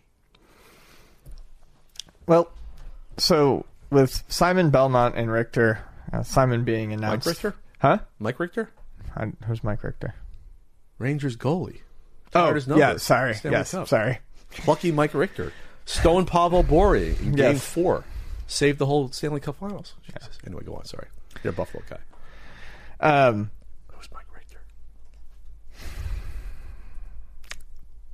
last week on the 8th there was a Smash Direct, and Nintendo announced lots of cool stuff. I was fine, by the way, with Smash how it was. I think it would have been fine as is, but there's more stuff. Yeah, I mean, it's insane. Over like 20 plus hours of music in that game. Is that right? Yeah, like over 800 tracks. So multiple tracks per stage, and how can it be that much music? You can just pick the music you want. They added like 37 tracks just from Castlevania alone. What are they, re-recording in studios night and day? They're going to get the orchestra going? Just cracking the whip? Just all right, going nuts. Second bassist, get out there. So Simon, as rumors had circulated were correct, Simon Belmont from Castlevania was added to Smash Brothers Ultimate, and Richter was added as his Echo Fighter. I'm much more happy about Richter than Simon. Like Richter. And people are starting to get a little hopeful, a little excited that this might lead to, maybe a revitalization of the Castlevania franchise, which hasn't seen anything in ages. I think the last Castlevania game we saw was Mercury Steam's sequel to Lord of Shadow, and the 3DS one that came out around that same time. There is 2014 Lords of Shadow 2. Yeah, the last one. Yeah. So there is some precedent for this, to a degree. On Nintendo's side, they teased Pit with a trophy in Melee. People got excited. They added him in Brawl. It's playable. He was in Smash 4. But before Smash 4, they teased him in Melee, and then they put him in Brawl, and they put out the 3DS game. Sure.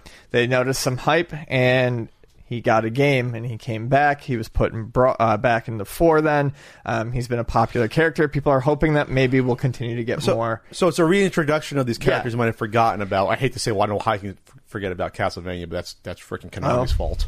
We'll get there. Not doing anything. So then, it's a reintroduction to hopefully get a new game. Yeah, so it worked with, they reintroduced Pit through Smash. It's hard to forget about Mega Man, but, people do forget that there hadn't been any new Mega Man games in quite some time. They just canceled 3 of them, so... They...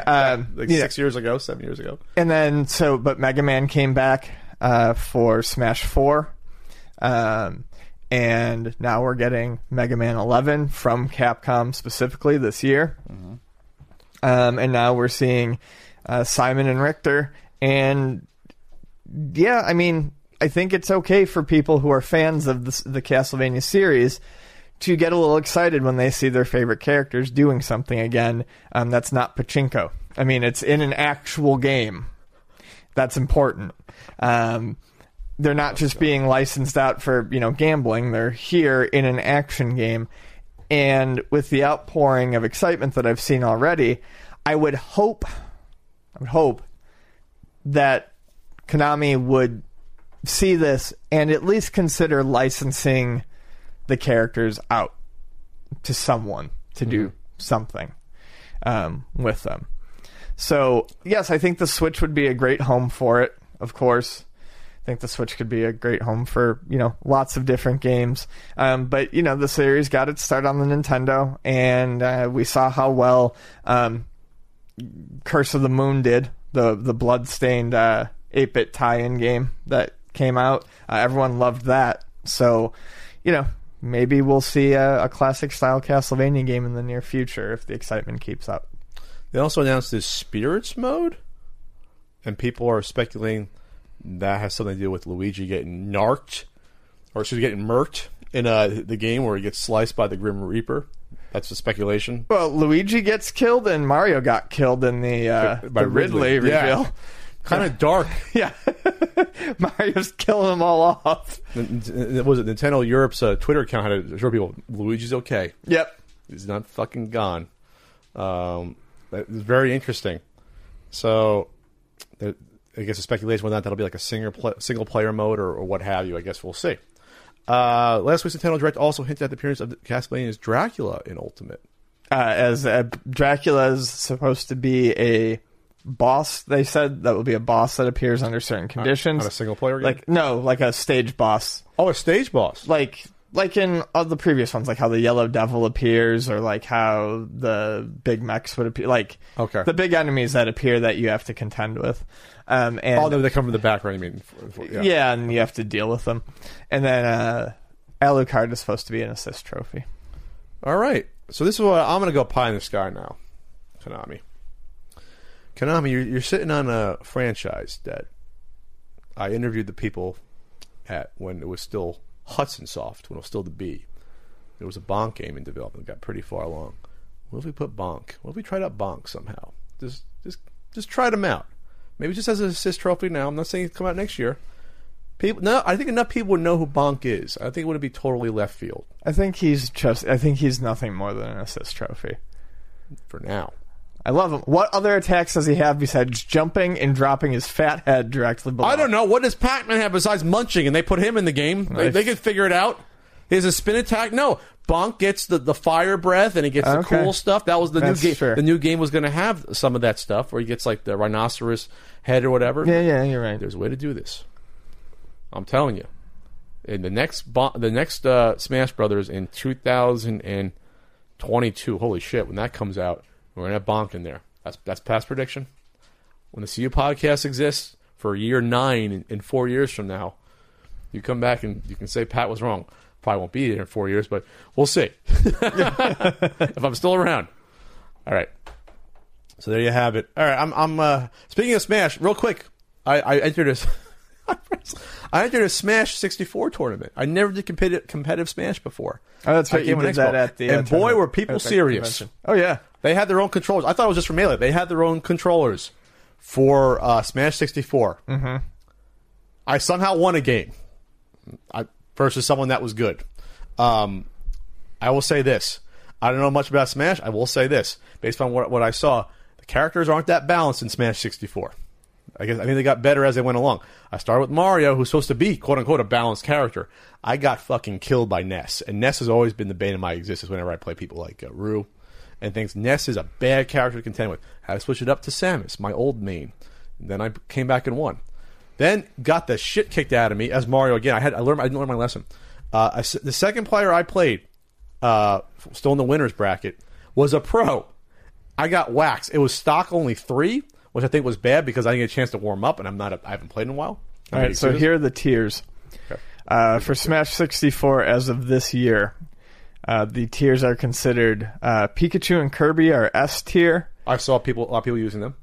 A tier, Captain Falcon, Fox, and Yoshi. Okay. B tier, Jigglypuff and Mario. And then C tier, Samus, Donkey Kong, Ness, Link, and Luigi. So I did best with Samus. I'm not sure why. I guess it just matched up better with Ness. And then I was more effective. So the second game, I got waxed. Like it was stock 3. I got 1 kill. I was like 3-0, 3-1. So he was a pro. So I even said, how the hell did you get to the losers bracket? This is how I know how far back I am. Third game, I did better, but I needed more time. First of all, I should have abandoned Mario because I'm not great at Mario, apparently. I'm better with Samus. I should have abandoned him. Went for Samus, and I worked my way back, but it wasn't quite enough. I needed more practice. But I won a game, Ian, so be proud of me. And the person that beat me knew who I was. And they said, well, if I was going to get beat by someone, I must have been you. This is from at good old Alan Thompson, regular Nintendo. Hello, Alan. Do either of you believe that the Switch is the perfect arcade port machine? Why or why not? That's like an essay question. Why or why not? Please use at least 3 sources. No, I mean, I don't believe it's the perfect arcade port machine, but I think it's a great one. It's not strong enough, it doesn't seem, I don't think, at least, to handle certain things. However, I think it's great for a lot of 80s and early to mid-90s arcade ports, and certainly great for shooters, mainly just because it has the rotating monitor for the vertical monitor games, right? And not even just for the shooters, but anything like for instance, heck, if we could get a port of Sega's Turbo or some of those Nintendo some of the Nintendo games obviously use the vertical monitors, Donkey Kong. But there are lots of games that use different oriented monitors. Is Galaga vertical? I'll look it up right now. Maybe. Pac-Man is, I think. Yeah. So Pac-Man, I mean, a lot of these arcade games will be able to display nicer in their proper resolution because of this, especially with something like not to sound like an ad, but with something like the Flip Grip coming out that lets you do this portably and not just on a stand. It's a really neat way to be able to experience these arcade games closer to how they were supposed to be able to be experienced. With the Arcade Archive series by Hamster, doing Neo Geo and other companies, and they're on all other systems now. But the reasonable price and the speed at which they're putting out these arcade ROMs, especially some of the lesser known ones, yeah, it's a great little machine to carry around if you want to get an arcade game fix in. I was playing City Connection almost all weekend at Game On Expo, which was a lot of fun. And I've just recently discovered that I absolutely adore Sky Skipper. Holy shit, Sky Skipper is a ton of fun. You got into it? Oh yeah, I really like Sky Skipper. Yeah, I mean, it's a great machine for arcade ports. I think it will hit its limitation in terms of, ROMs that it can run you got super smoothly. Those collections coming out, like the SNK collections coming out, right? Yeah, it just seems to be a really good system. Handheld machines have always seemed to be good to me for those sorts of pick-up-and-play experiences. And I think this is really where its handheld mode shines through, especially with like I said, the rotatable screen. So in theory, it would be a good machine, but there's not a huge amount of games on it right now. So I guess we'll get there. This is an article from June, and there's only in the Arcade Archives, there's 1, 2, 3, 4, 5. There's only about 14, 15 games right now. Obviously, they're releasing more all the time. Donkey Kong, Icky, 10-Yard Fight, Terra Cresta, Crazy Climber, Double Dragon, Kid Nicky, Heroic Episode, VS Super Mario Brothers, Star Force, Punch Out, Ninja Kid, Moon Patrol, Mario Brothers. We have Sky Skipper, obviously. So that doesn't include, though, all of the ACA Neo Geo releases. Yeah, well, I'm getting there. But that, to me, that's not enough, though, for non-Neo Geo titles. There's a ton of Neo Geo ones. So the Neo Geo you have, well, they give those out to anyone for whatever reason. For Neo Geo, you have, looks like 60 or so, 50 to 60 games. So if you're a Neo Geo fan, this is it for you. But arcade? Well, don't forget that not all the shooters are listed under there, too. Sekio has like 10 under a different name, and then there's other shooters that have been released that aren't under the Arcade Archive series. So they're arcade shooters from the day, or you're talking about modern? No, they're arcade shooters from the day that were ported from the 90s. Okay, so those aren't there. No, there's probably like at least 13 of those. Okay, that's not bad, but I was talking about the classic, things that we want and no one love. Like, where's Popeye? Is that going to get on there? How about some Namco games? More Namco games, Ian. Hopefully we'll get that. How about a Namco? Oh, there is a Namco downloadable museum collection. There is? Yeah. Okay. This site's fucking wrong then. Okay. Yeah, there's tons of arcade games. They're just not all under ACA. And the good news is that instead of having a 4-way joystick, it probably works out slightly better to have the 4-button D-pad versus a traditional D-pad for like something like Donkey Kong or Pac-Man. In a lot of the games, it works out pretty well. But for stuff like Sly Spy, this is not even counting those releases. Stuff like that that you can get. That's what I mean. Like there's all sorts. Don't screw this article. There's shitloads of arcade games on there. You're leading me astray. This article. What the fuck? Let's see. What are the Johnny Turbo ones out? You were just looking under one heading. Yeah, the Johnny Turbo collection. There's like a bunch of them. Mm-hmm. They put Shootout on there, for example. That was a fun game in the arcade. There's Bad Dudes. There's Sly tons. Spy. Yeah. Like I said, all those shooters are from like the early to mid 90s too.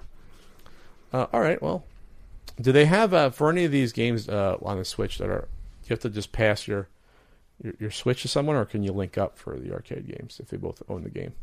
I don't think you can link up, but the easiest thing to do is just kickstand it or put it on the stand. And this is why Ian's on the podcast. And you just use the two controls. I'm an idiot. That's why Ian's on the podcast. So, all right. Last question. This is from Dave. ATQ? Dave? ATG Dave. Dave asks, people hiring Fortnite coaches for their kids. Oh, it's more of a statement. What do you think about those people hiring Fortnite coaches for their kids? Originally, in all transparency, this was going to be one of the 3 topics for the Patreon poll, and I thought it might do better. So I want to talk about this no matter what. So this is a couple articles, Business Insider, one right here. I'm referencing. Parents are paying as much as $35 an hour for Fortnite coaches for their kids. They hope these coaches will lead to college scholarships, esports career, or at least some prize money. College scholarships. They have the esports teams now in college. They do. It's a different world, Dean. They had it back in my day. I'd be in the Rogue Spear team, I guess. I don't know. Or Worms Armageddon team. Oh, Worms Armageddon team would be fun. I just got an email that on Good Old Games it's discounted to like $3. Worms Armageddon. We should play that. Okay. The Wall Street Journal was reporting this originally. They found several parents who pay private Fortnite Battle Royale coaches to help their child excel at the popular video game. Some quotes. There's pressure not to just play it, but be really good at it, one mother from Winchester, England told the Journal. You can imagine what it was like for him at school. What?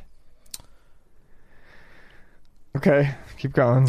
Parents typically find Fortnite coaches for their children through social media or contracting sites.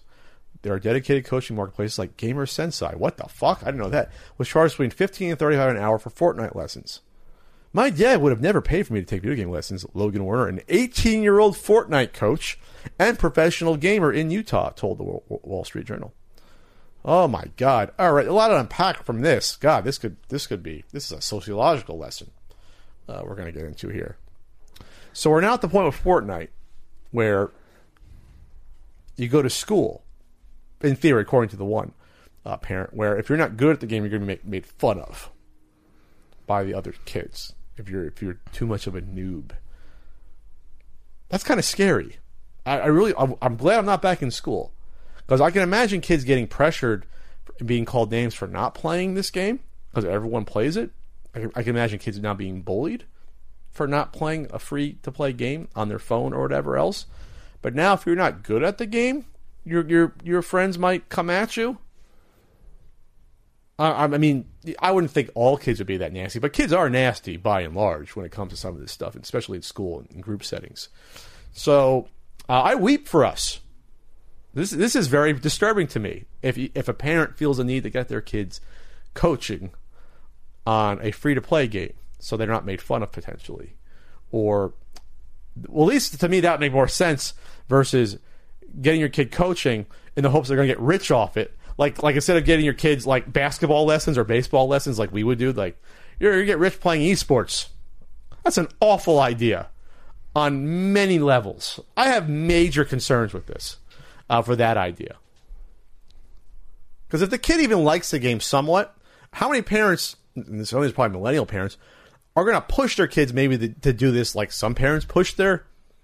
I know a parent that pushed their kid to do all these sports they didn't want to do. At least with that, you're getting out of the house. I'm picturing a harrowing world where kids being forced to play Fortnite inside because their parents want them to be like a pro gamer.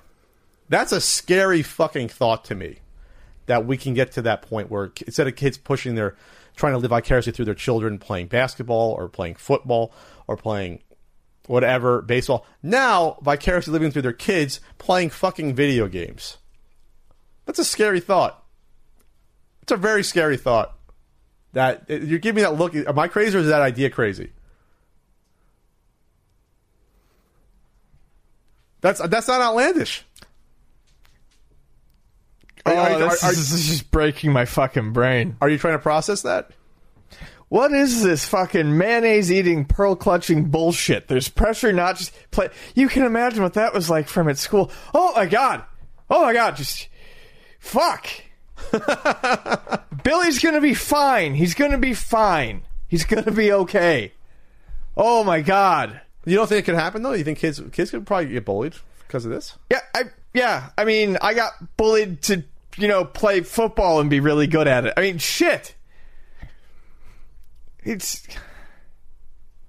You don't understand the parent's perspective? I mean, I do. I just... I don't think there's roving Fortnite gangs. No. I don't think there's roving Fortnite gangs in here. I think you're not looking at this the right way.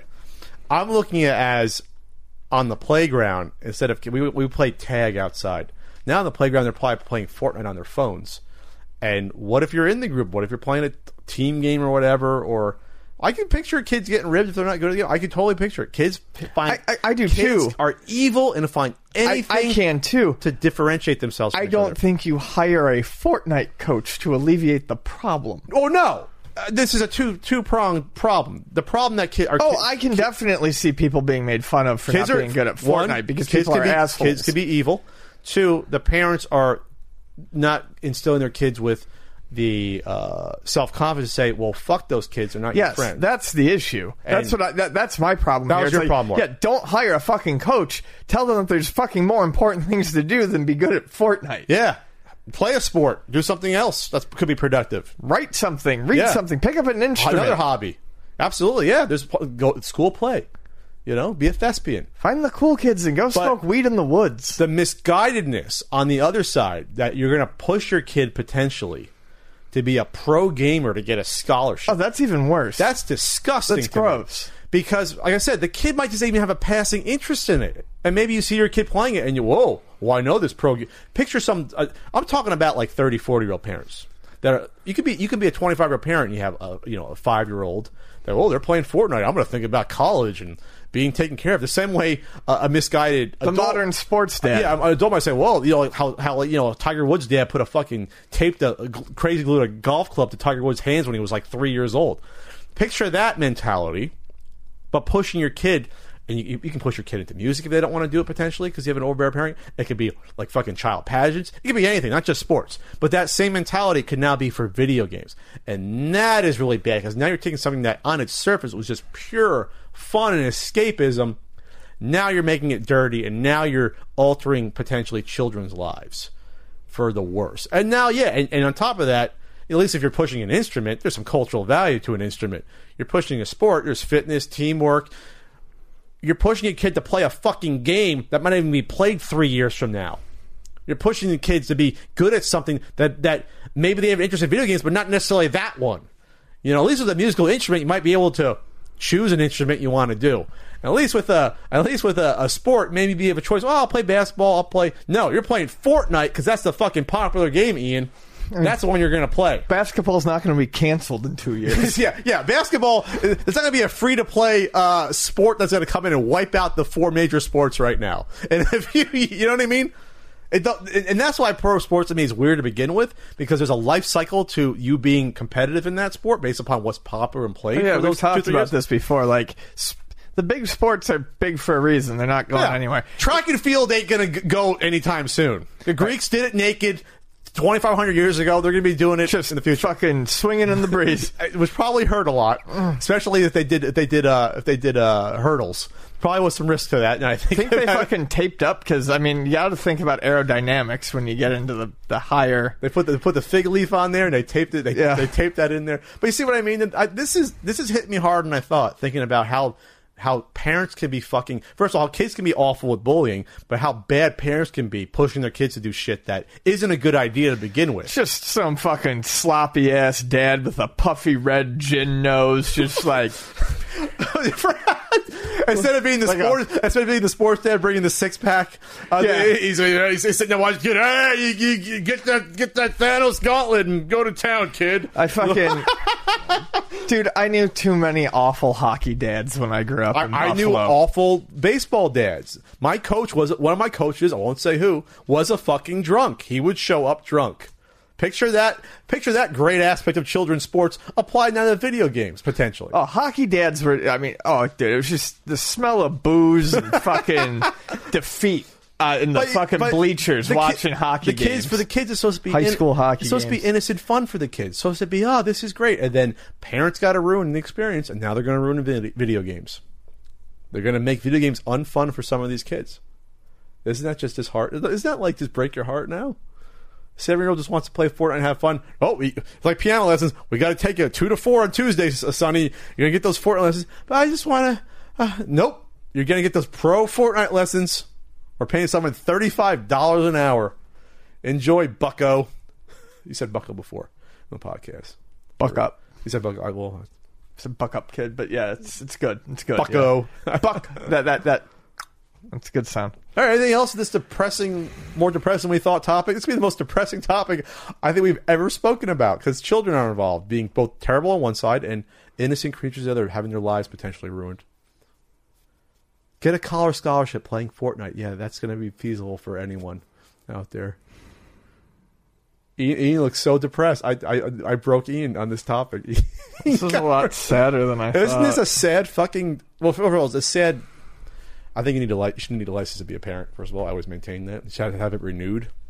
You know? That'd be like 10 years. Make sure you're not... Or every 5 years, you're not a fucking nut case. All right, we went over you're feeding your kids, you're getting clothes, good education. What's this on here? You're paying for Fortnite? You're paying for Fortnite lessons for your child? We're going to take custody of your children, unfortunately. That's No one should ever be allowed to have kids ever again. ever again. It's children of men. We're going to have no children ever again. No children ever again. All right, so the Earth's going to end humanity-wise the next 100 years. We're going to be gone. Oh, those babies born today are going to have such a peaceful adult life. All right. Well, that's it, Ian, for this economical 1 hour, 30 minute about CU podcast. We steamrolled these this time out. Man, if it was like this, I could do this almost every week. It was like this. Yeah. Is there any extra topic you want to throw in, or no? Are you good? No, I'm good. You're too depressed now. I'm depressed and tired and sad and gonna go home and just fall into my bed for an hour and then get up and write and again. I'll be eat meat. Eat meat. Yeah. I went to this great yakitori place last night. What is yakitori again? It's the Japanese meat that's grilled on coals. Ooh. And they did a bunch of it. They had they had beef with radish and chicken thigh with green onion, and they had all sorts of good stuff. You could do grilled garlic. And where was that at? It was down on Convoy. Convoy? All the Asian places are? So good. Well, thanks for inviting me. That's it for this CU podcast. I'll be at 3 conventions in September. 3? 3 in September.